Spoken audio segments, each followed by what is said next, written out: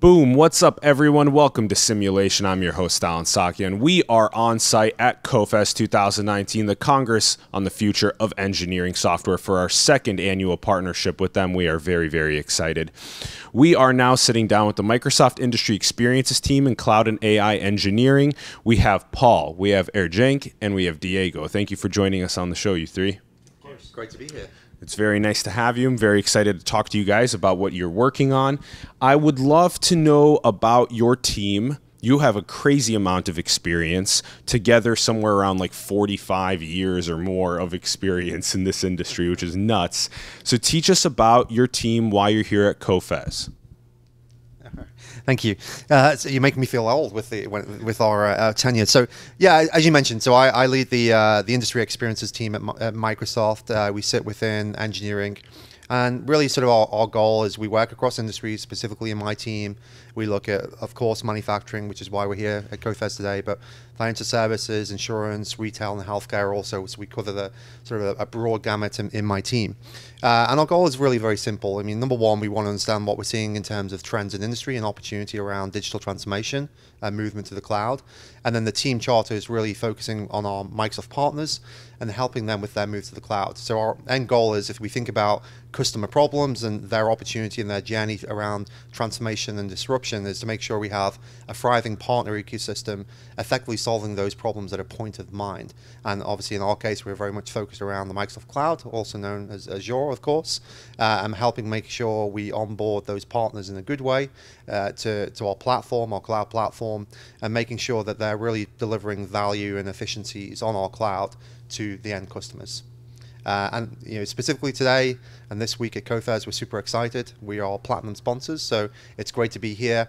A few snippets from the keynote as we kicked off yesterday. It's really nice to hear some of the analyst feedback around sort of Microsoft and our journey and being sort of much more really elevated in terms of our maturity around manufacturing. So it was great feedback to hear about kind of the respect that we're gaining in terms of our momentum around really be focused on around the industry verticals, and in the case of CoFest around manufacturing. So excited to be a sponsor, excited to be in sort of part of CoFest, sort of the non-conference, if you will, which is all about the conversations. And that's certainly one of the goals of my team being here this week, is how do we immerse ourselves in industry, how do we immerse ourselves with thought leaders in manufacturing, how do we learn, and how do we take those learnings back so we can help in terms of our decision making, evolving our cloud platform, and fundamentally our goal is to really build connections and be connected to community. One of these crazy keys that you said in there was that there's so many different industries that you are onboarding to the Microsoft Cloud, to Azure. And so I'm excited to have you teach us about that a little bit more later. Diego, you had a keynote yesterday. You were speaking about the future of manufacturing from the Microsoft view. So go ahead and teach us about that. Okay, yeah. So as a preface, what we do is under Paul, we have sub-teams that focusing on specific industries. And the idea is that we want to go out and interact with the industry to make sure that we have all the partners, not just the established ones, but the up-and-coming and the promising one on our platform. So that requires a significant amount of knowledge and interaction with the industry. We're not just cloud vendors, we also understand the industry, and in our case here in this couch is manufacturing.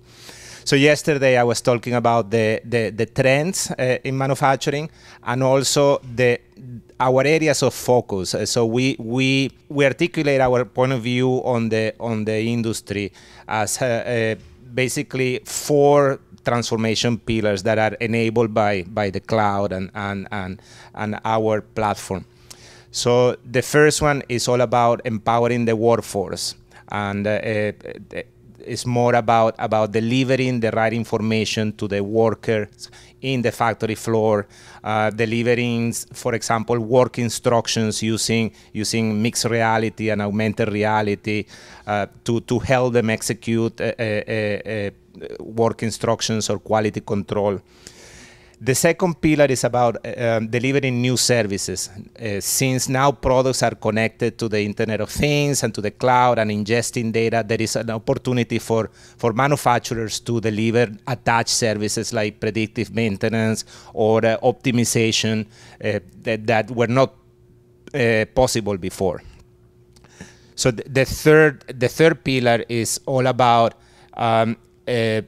optimizing manufacturing operations. So now that you have all these machines and all this equipment connected to the Internet of Things, it's not only about ingesting all this data, but it's analyzing it and providing insight to the people so in the factory floor so they can make decisions on time as opposed to guessing or waiting for a decision.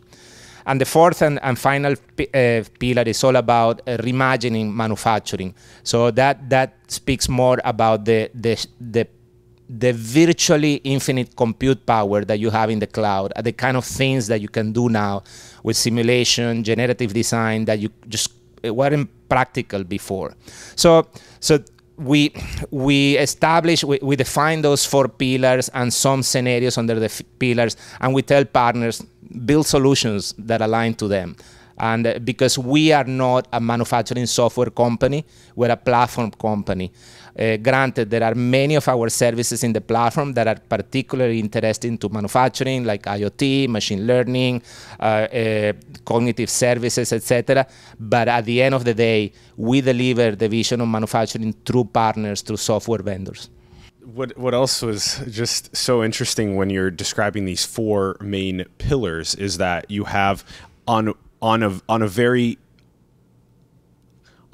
like futuristic level, you have a mixed reality that is happening inside of the workforce, and this is a very major key to hopefully what we see in the education system, where we are learning in spatial intelligence in a way that is just helping us retain information and have our awareness expanded to new ways of thinking just much more quickly. And so that's a huge part of this, as well as predictive maintenance is very interesting. All of the sensors that are happening inside on all of the machines and being able to, it's kind of like similar to our biometrics. Like we want to be able to predict pathology before it starts developing and we get sick.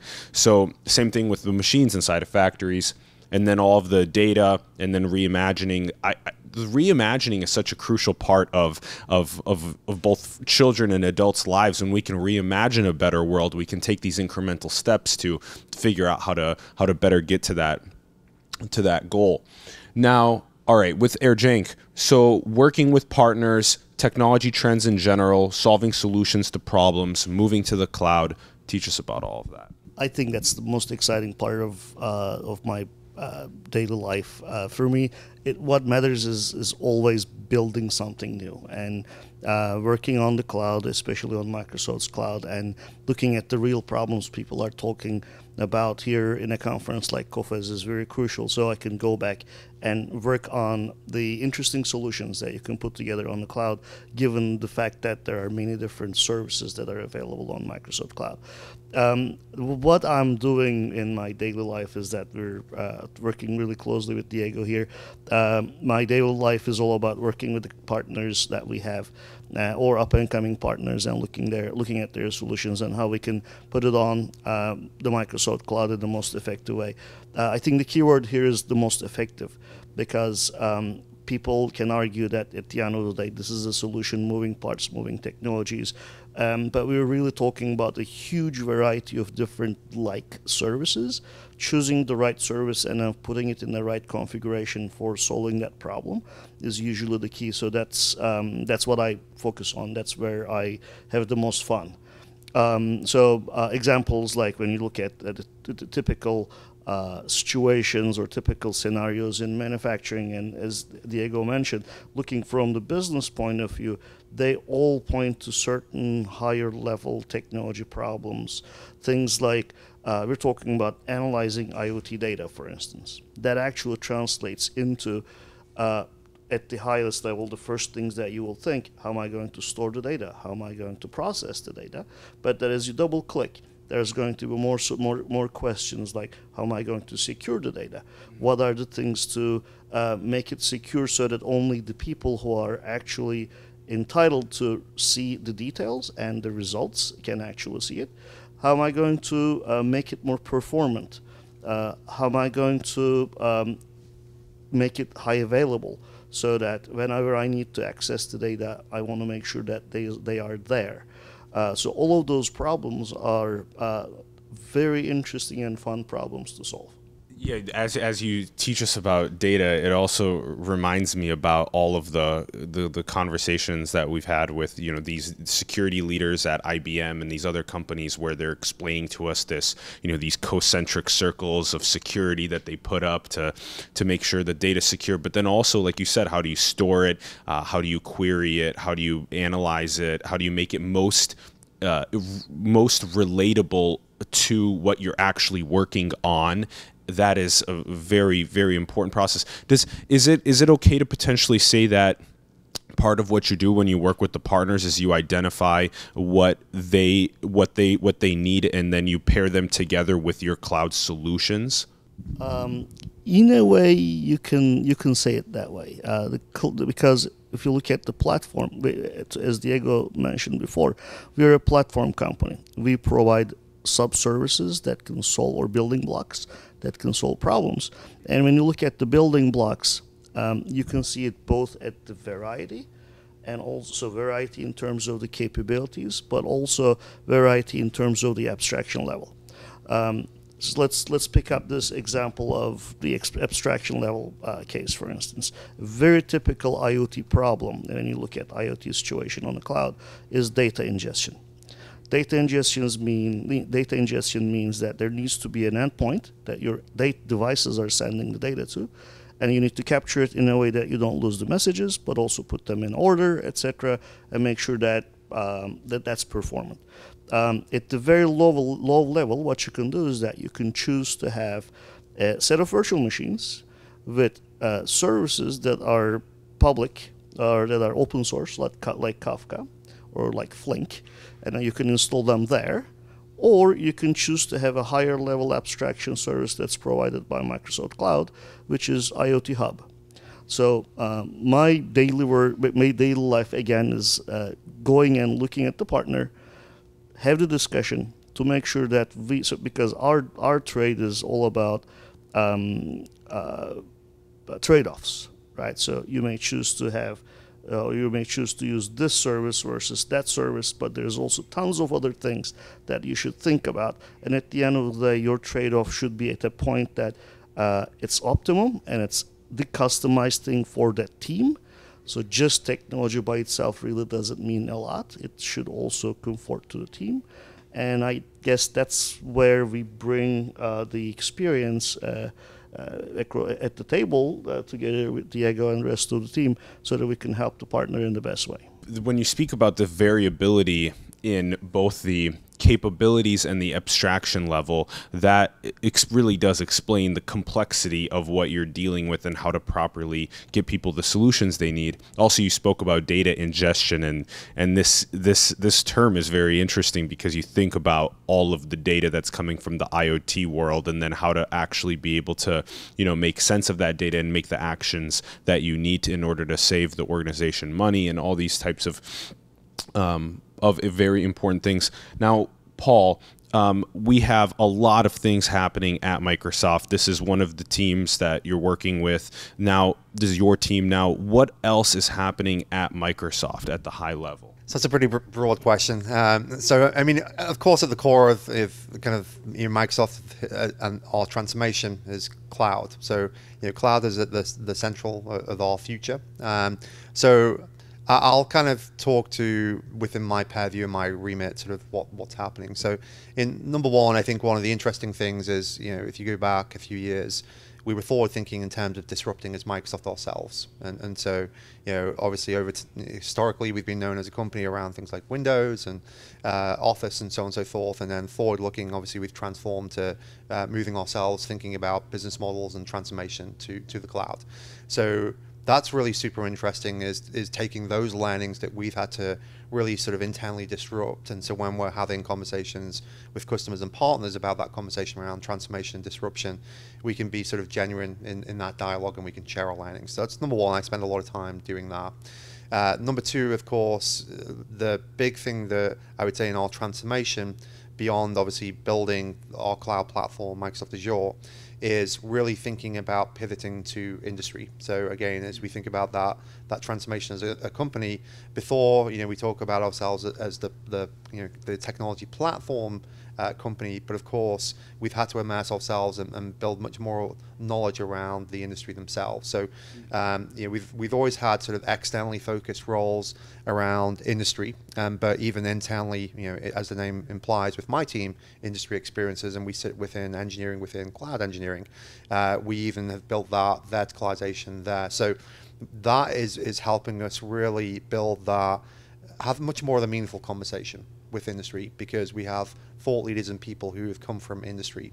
So that helps us not only in sort of external facing activities around sort of go-to-market and sales, which we've historically done, but also internally as we're building out our cloud platform, having that understanding of what industry needs, and being able to prioritize capabilities as we build out the cloud platform has been a very pivotal change for us. So that's kind of a second thing. And third, I think with as we kind of look ahead just across the company, and carrying on this theme of digital transformation, I think having real experiences now, so around our cloud platform has matured. So I actually started out in cloud in 2005 talking to analysts about this thing called the cloud and trying to convince them that it was the future. Fast forward to my day job now, is talking to a lot of this thing called the digital transformation officer, saying, hey, if you don't have a transformation strategy, you better think about it pretty quickly. And so that whole being able to really be forward looking and having dialogues with customers now and partners around that move to the cloud, having the maturity of our cloud platform, but also having some really, really significant wins in the marketplace now that we can reference. So my point is, cloud is not necessarily new anymore. It's now that we need people to kind of play catch up, and we need to engage with these digital transformation officers, and we need to get out, which is a big part of my role, get out into industry and share our learnings, share knowledge about the platform and how cloud and cloud technologies can help in that transformation. So I'd encourage people to think very, very carefully about understanding that it's important to think about transformation, it's important to think about cloud, but also take the learnings from others, because there is lots of great, across industries, lots of great learnings. So I talk a lot about people who it could be they're looking to transform their business, to building out engineering organizations, to building on the cloud. Fundamentally take advice, bring in experienced leaders that can help in that. And that might be people that are full-time on staff, it might be taking external consults. And of course, closing the loop and looking back at Microsoft, we are a partnering organization. So there's organizations like myself, and we have many organizations that are across segmentations of customers and partners and kind of roles and responsibilities, where our goal is to really build that connection. I mean, historically, we are the cloud platform company, but we are a partnering company. And so for us to be successful, our goal, if we think about digital transformation and cloud, is how do we kind of really raise the watermark? So how do we make it much easier and simple to take away the complexities of building on cloud? Security, compliance, regulations, and so on. That's all hard stuff that we've built over time. Today we have 54 regions as we think about cloud. We have 70 plus compliance certifications. These are all built over time across industries. So the point I'm making is we're trying to abstract away some of the hard things, so that then our customers and partners can really focus on high value IP, focus on their competency, get up and building on the cloud super quick, leverage the capabilities that we're providing on the cloud. So I think that's, as I think about sort of pulling it all together, myself and many of us at Microsoft are all about how do we engage in the industry, how do we help our customers and partners, how do we continue to take consult to make sure we're delivering value in our cloud platform that is really sort of on point and needed, and how do we share our learnings. And also, as I say, the takeaway is this thing called cloud isn't necessarily new now, so there are lots of great experiences. So go take consult, go take learnings to set your future projects up for success. If I may add, another answer to your question and what is exciting that's happening on the Microsoft world, and put a spin on the manufacturing industry. So as Paul mentioned, it's all about increasing the level of abstraction when you're providing services, and one example, and also the partnerships. So one example of Microsoft's partnership in the manufacturing world is the partnership with OPC Foundation. Microsoft OPC Foundation. That's yes. So OPC has been around for quite some time. It's key for a lot of manufacturing organizations. It's all about connecting the devices and machines in a secure way, a performant way, etc. And then over the years, it morphed into, or the architecture morphed into the new version called OPC UA. And one key example here is that Microsoft is the, let me try to put it, so English is still my second language, so I'm still working on it. So let me put it in a way. So Microsoft is the organization, single organization that has got the largest or biggest number of Lions contributions in open source on GitHub, with a reference implementation showing how you can implement OPC UA services. So if you go to OPC UA repo on GitHub, what you're going to see is that contributions by Microsoft on examples how you can put together an OPC service, different components on OPC UA. And one of the recent announcements we had during the Hannover Messe International last week was that 2 additional OPC UA services that can be used in connected factory IoT solution. One is OPC UA Twin service, and the other is OPC UA Vault service. So, and again, if you just go back to the main themes here, increasing the level of abstraction, so the services can be used with less effort, so which basically democratizes the whole access to technology piece. And also the second part is partnership. The strong partnership between OPC Foundation and Microsoft also entailed other partnerships like Open Manufacturing Platform, which was also announced last week between BMW Group and Microsoft. The words that you're using are interesting. So you increase the level of abstraction, and then does that kind of make the technology a little bit more of a black box at times, though, when people are trying to or potentially use it? But then that's potentially your role as partners to make it less of a black box for people to understand. I love that you actually caught on that, because that's very typical way of like thinking. But if you just look at the whole computing industry, or what we have been doing in the past, I mean, I need to admit, I've been around for 25 plus years doing computers, and my first program was on the punch cards, and I did assembly level programming. I did programming on the C, using the C language on the Unix kernel, etc. But those don't go away. The whole point here is that by just providing higher level abstractions, you're letting more people to access technology and do cool stuff. But at the same time, if you want to double click and get into the details, it is still available, right? So hence it was like the discussion about IoT Hub versus installing Kafka on VMs. You still have the capability for putting together your own service that runs on a different deployment surface on the cloud, which accepts HTTP connections, and then you can still deal with all of the nitty-gritty details. It's still available. However, if your staff is not really capable of doing that, or they don't have they might be capable, but they may not have the time, then your choice is going to go for a higher level service. Take advantage of that so that you don't have to think about the plumbing, and then build new capabilities on top. Okay, so you can always double click in to look at the plumbing. This is a good way of explaining it. Okay, so I like this a lot. Okay, and then now I want you guys to walk us through what it's like for industry to use the Microsoft Cloud. I can't believe it. 15 years ago, it just seems like it just came so quick that now everyone's doing all these different cloud computing technologies and onboarding industry into cloud computing. And and sometimes it feels like, when is this going to come online for like biotechnology, which is a massive industry, and how will it come online for that? Because IoT seems like it's the big one right now.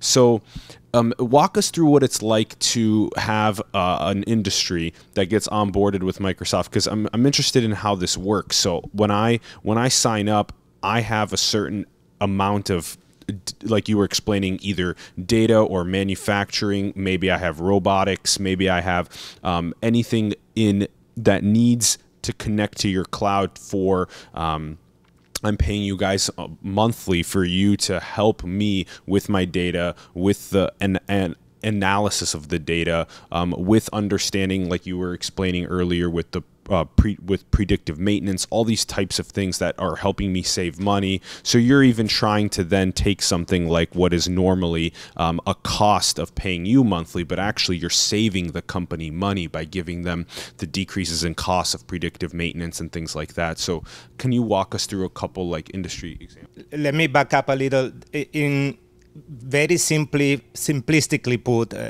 going to the cloud means basically using somebody else's data center, in this case Azure, right? Of course, that leaves a lot of the complexity, and the idea was originally that if you were a manufacturing company and you had you have software running in your data centers in your location, they could be backend systems, PLN systems, whatever, manufacturing execution systems, that now with the cloud you have the option of running it in somebody else's data center. So the first instinct of everybody was what we call lift and shift, which is to take these applications and instead of running them in that machine in my location, run it in Microsoft data center. So that was now the efficiencies with that. Of course, I mean the first thing is that you don't have to worry about the physical machines and the physical space and updating the machines and dealing with machines that inevitably break down. You are outsourcing that to Microsoft, right? And there's the CapEx versus OpEx. Right. So even for tax purposes, is yeah. Let me. So the and also there is the concept that you don't have to provision hardware for your peak. You can scale and it's flexible, right?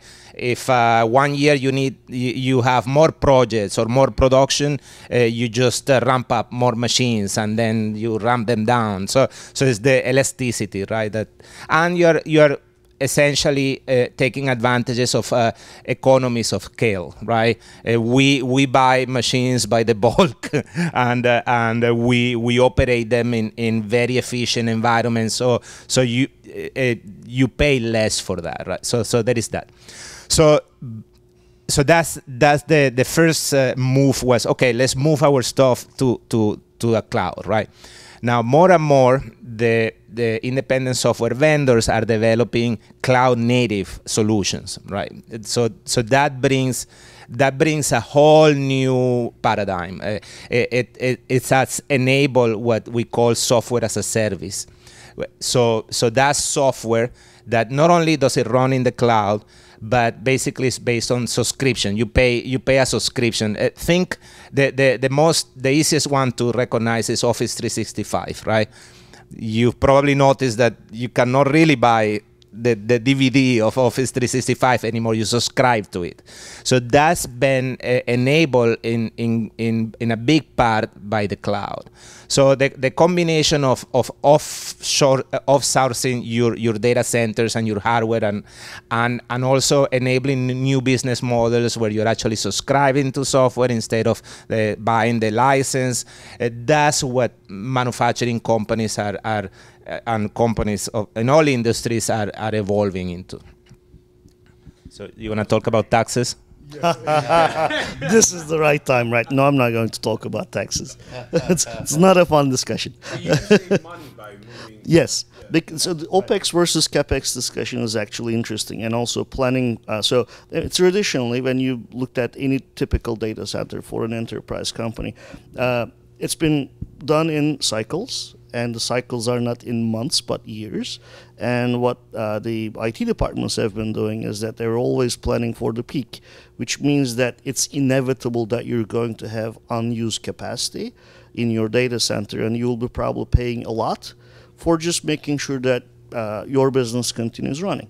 However, with the introducing the cloud environments, now you can do is that you can basically use resources, and I would like to underline the concept of resource, but not the different units like virtual machines. Resource is a key thing here. Resource means it can be networking, it can be compute in terms of virtual machines, it can be compute in terms of serverless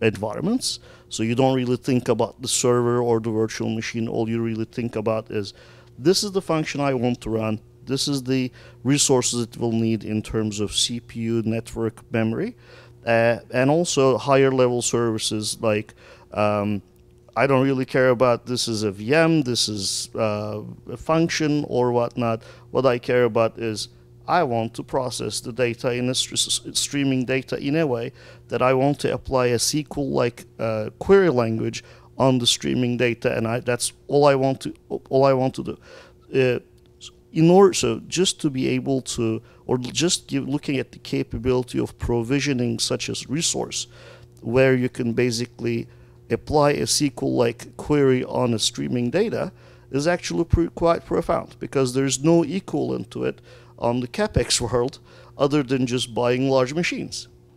Yeah, I'll add a few points and kind of just, I think, distill sort of some of the fundamentals. So I think, there's cloud as an overused word and in some respects, but if I broke it down into sort of from a Microsoft perspective, of course, people historically using things like OneDrive. So obviously you think of cloud storage. Of course, Office 365 is obviously, kind of thinking of that subscription motion of using Office products in the cloud. And then, of course, we have Microsoft Azure. And so some of the fundamental things, I think, to land as you think about it, and this sort of probably lends itself to the way sort of organizations or companies, or depending on the persona you are, think about cloud. So if you're, say, in IT in a company, one of the first things you'll think about is potentially looking at data. So how, as Diego mentioned a little earlier on, thinking about lift and shift. So looking at, you have these things called virtual machines and data in the cloud and so on that you can use. So that's one of the most fundamental primitive things you can do. And the reason for bringing it up is, that's kind of people generally labor on the point of thinking of cloud as, okay, I can move my data to the cloud. That's kind of one of the things, and it's a very fundamental IT infrastructure type play, and that's good. And data becomes a commodity, and you think about price point. The other thing, just before I talk about the types of motions across cloud, is to be really clear of the benefits, right? So when you think about cloud, number one, you're moving to a pay-as-you-go model. So you're not per se moving to a subscription model, you're using to a pay for what you use model, right? So that's really transformational and fundamental. So if you think about that model and then the capabilities of being able to have things like virtual machines that you provision, think about it, you have your PC or your servers today in your data centers, and be able to say, in a pay for what you use model, you're able to provision hardware that you can run in the cloud of defining things like CPUs, data, and so on. So this is where people need to now sort of understand that it's not just I'm moving data to the cloud, it's now I have computing power in the cloud. And then the third piece is we, of course, provide native services. We have 100+ services in cloud. So they're all enabling services. It could be everything from driving workflows to even thinking about things like data and analytics. And that's, again, part of our goal when we talk about being able to up-level capabilities, is to look at industry and needs and provide capabilities of the cloud. So then if you think about that in your mode of operation and the personas, it might be, I'm the IT guy that says, okay, I'm moving my core infrastructure, my data to the cloud. Great, you have that model. It might be your persona is you're a developer, so I'm building on the cloud. So instead of thinking about, and I'll introduce some terminologies now, so instead of thinking about infrastructure as a service, that lift and shift model where I'm just looking at pure sort of capabilities of the cloud, I'm thinking about building on the cloud. And this is where we have a term called platform as a service. So this is where you're now leveraging cloud capabilities as a developer, building on the cloud, and then releasing your capabilities to be consumed. right? So in the infrastructure as a service model, really you're responsible for those sets of capabilities. For those virtual machines you're provisioning, you're responsible for things like upgrades and so on and so forth. You have that manageability kind of admin kind of requirements. In platform as a service, that's where those requirements now enable you, if I looked at the developer persona, to be able to build on the cloud, but that we as Microsoft take away the management and the maintainability of the hardware that you're building on the services that you use. And then the third scenario is software as a service. This is consuming services. This is a little, as you think about things like Office 365. So I think as people, I talk a lot about transformation, I talk a lot about cloud, and people are at different stages. I think people need to evolve and understand that cloud is not just data storage, it's not just OneDrive, it's not just Office 365. It's a paradigm shift, it's a set of capabilities, it's thinking about computing power in the cloud, and depending on your persona, you're going to think about it very differently. And then picking up on Ajeng's perspective on that sort of capital expenditure versus OpEx. Imagine you're the CIO. You're the CIO of the company that's acquiring companies. Well, number one, it's hard enough to look at a 5-year amortization of saying, here's my buying, and what does that amortization look like on the hardware. Imagine you're acquiring companies. Then that CIO now has pressure to say, I don't know tomorrow which net new companies I'm buying, and then when I do, that my plan, my 5-year plan on capital expenditure and hardware now is going to be very, very different. Well, imagine a world where in the cloud, you don't have to do that forward planning. In a pay-as-you-go model, you can provision that infrastructure on demand for what you need. That's where the magic starts to come in. This is now, you have almost infinite scale. You pay for what you use. You can scale up, scale down, and it makes that planning cycle much, much, much easier. And then it flips that capex and that opex model. So just again, just kind of really wanting to land the point, because it's important, I feel, for us to educate the market around what cloud really is, beyond thinking about Dropbox or OneDrive or data, to it's actually much, much more than that. Yeah, that was such a good lesson. That was a really good one. So I'm happy that you three broke it down like that. One of the first really profound ways of shifting was this mentality of like elasticity. I really like that word a lot. So then the industries get to pay for what they use, and they can really, like you said, when they have big periods of increasing their compute. And this is a major part of the future as well. It seems as though just cloud computing in general and what is being used with, you said there's 100+ services that you offer in the cloud. So, then the question is asked, well, what are the services that you provide versus what other cloud computes provide? So then now, what are your proprietary algorithms that you help industry with? And so then who's getting into the quantum computing world? Who's going to be offering that as a service?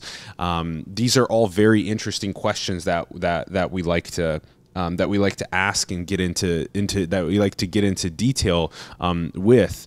Can you guys speak a little bit about what it looks like, with 15 years now of getting industry involved in cloud computing, and then what does these next 15 years potentially look like for all of the different offerings that cloud computing organizations are going to? It seems like quantum computing's in there. It seems like trying to use potentially blockchain technologies in order to make a decentralized version of the digital ledgers for people to be able to use. What do you guys think about that, this next sort of period of time? Why don't we go down? So I think there's a couple of questions in there. And so one was sort of the parity with the cloud vendors.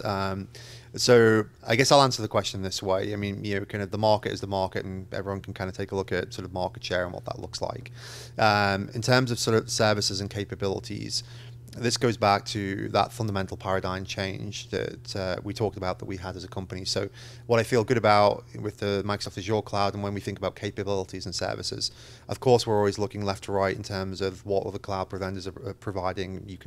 That's kind of a given in common business sense. But more importantly, we of course look very closely and work with our community. So for example, being here at CoFES today. So when we think about delivering capabilities in the cloud, and when we think about our planning, that's not done in isolation or in ivory tower. There's a lot of really working closely with our customers and partners, and being involved and them being part of our planning cycle. So with all of that, my point is our goal, and I think we do a really, really nice job of this, is that we stay connected to understand. You hear things about minimal viable product and minimal viable capabilities and so on, and continuous integration and continuous delivery. We do that very, very well. We've actually shifted that over the past few years in terms of the way we deliver software, and of course, a lot of that was driven through how we deliver our cloud platform. So I feel good about our feedback loop we have with the community and how we prioritize the capabilities we deliver. And then I think that's also reflected in when you go look at things like, a good location if people want to look at some lighthouse wins. Just go to enterprisemicrosoft.com and you'll see some of the customer stories of customers building on the Microsoft Azure cloud. So I feel good about that, to sort of answer your question. And we continually look to evolve and see what are the set of capabilities we need to deliver that are helping our customers and partners solve those problems. In terms of forward looking, it's kind of always a fun kind of question of what's next. Sometimes it's good to look back to say what's next. So, certainly things that are point of mind. If I think about the three things, and I talked about this yesterday, cloud, data, and AI are sort of things that are point of mind that obviously are pivotal at the moment, that are sort of driving transformation.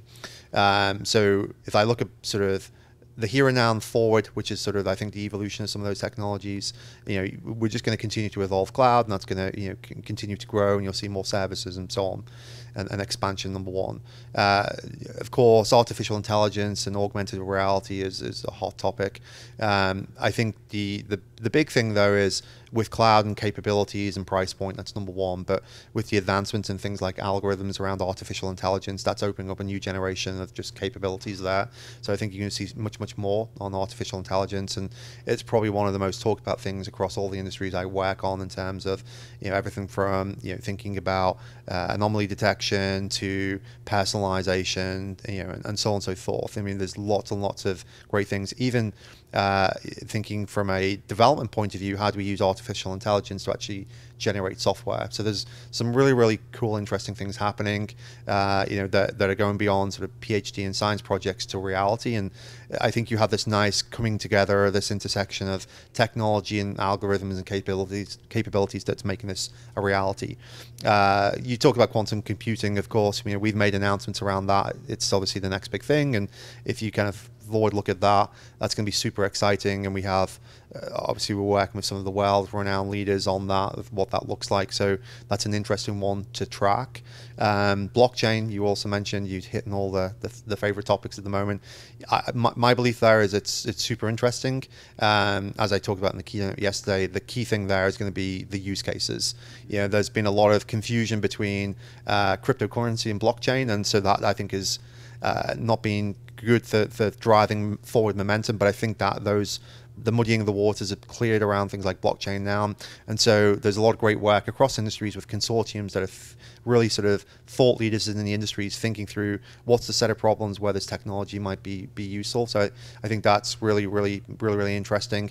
And I think robotics and augmented reality is super interesting as well. So kind of blurring the lines of the two. Yeah, what I will add to that is that one of the things that we're very keen on when it comes to kind of what's coming next in manufacturing and technology is focusing on the worker. And this is not just because it's nice to say it, or because it's the right thing to do from the societal point of view. It's also because it makes sense. I mean, automation and machine learning and all those cool technologies work best when they augment the human powers. So it's about working with automation, along with automation, instead of automation replacing the human being. So we get sometimes too excited about technology and we want to automate anything, and we think that AI is magic. And now we are sobering up a little bit, and we are seeing very tangible use cases with machine learning and artificial intelligence and robotics and all that, where they're actually saving real dollars.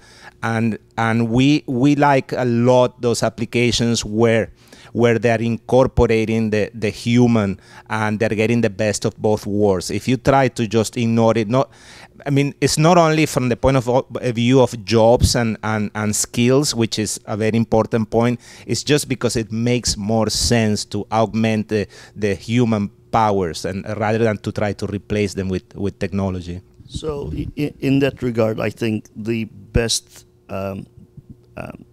indicator of the future is always the past, right? So looking at the computing story, it has always been about access, the capacity, and also the speed. So when computers first started, it was basically in this huge room with one single computer, probably a few operators, and the only interface was a bunch of papers, right? Just look at how it changed over the past. The access to it started to increase. The speeds the data get transferred continue to increase. The accessibility of that started to again continue to increase. What we will see, I think, is that we're going to have a lot more people and things that are connected, because the information highway is much broader, and also with the capacity, increased capacity on the overall computing platforms. You mentioned quantum computing. That's one of the other things, that it's all about how fast am I going to process the data and run the algorithm so that I can do a good thing.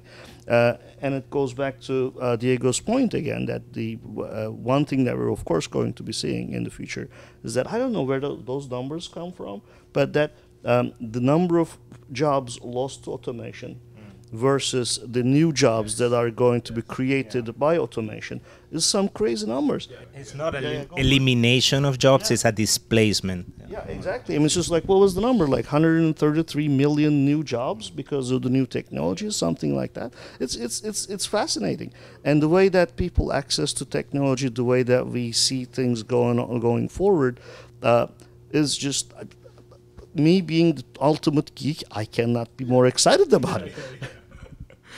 There's so many good things there as well. I'm totally in agreement that I think a lot of the conversations that are happening around a job loss, I think, is very important to realize that it takes so many designers and engineers and cloud computing architects to be able to piece together the new age that's being put together. But how do we retrain the millions of jobs that are in the driving and the retail and service industry? How do they get retrained into these positions is a very difficult thing to figure out.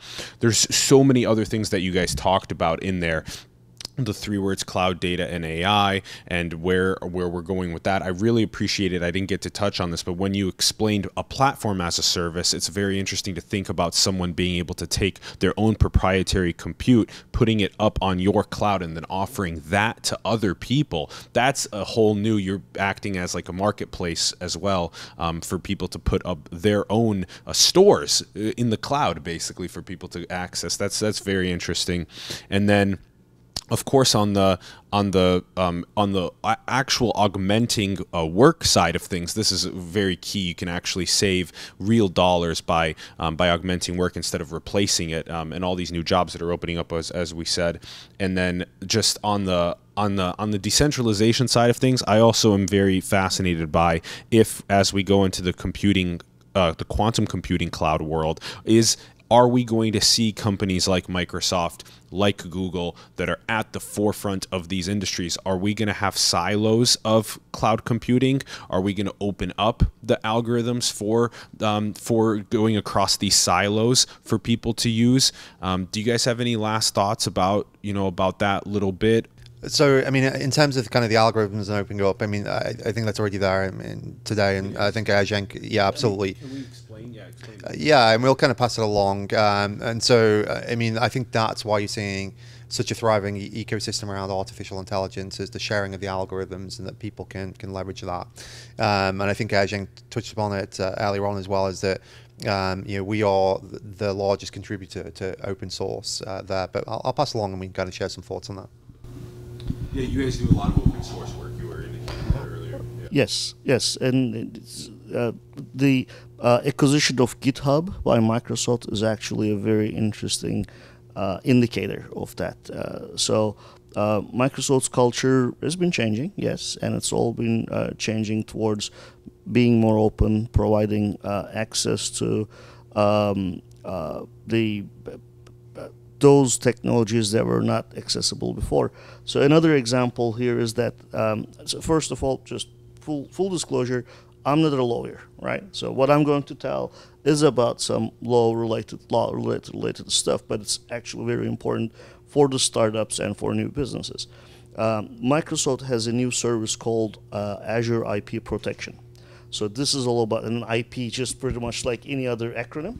It does not mean that it's Internet Protocol. It's intellectual property. It's all about Microsoft opening up patents that are really important and key for the technology to thrive, and letting the use of those patents available. Microsoft also expanded IP protection services to the startups, which allows the startups to not to be afraid of so there's an interesting term for that, and I love it. It's not patent trolls, it's non-practicing entities, which are equivalent, by the way. So those people, those companies who just happen to have ownership of a patent, but not necessarily producing anything on top of that. So they're not practicing anything using that patent.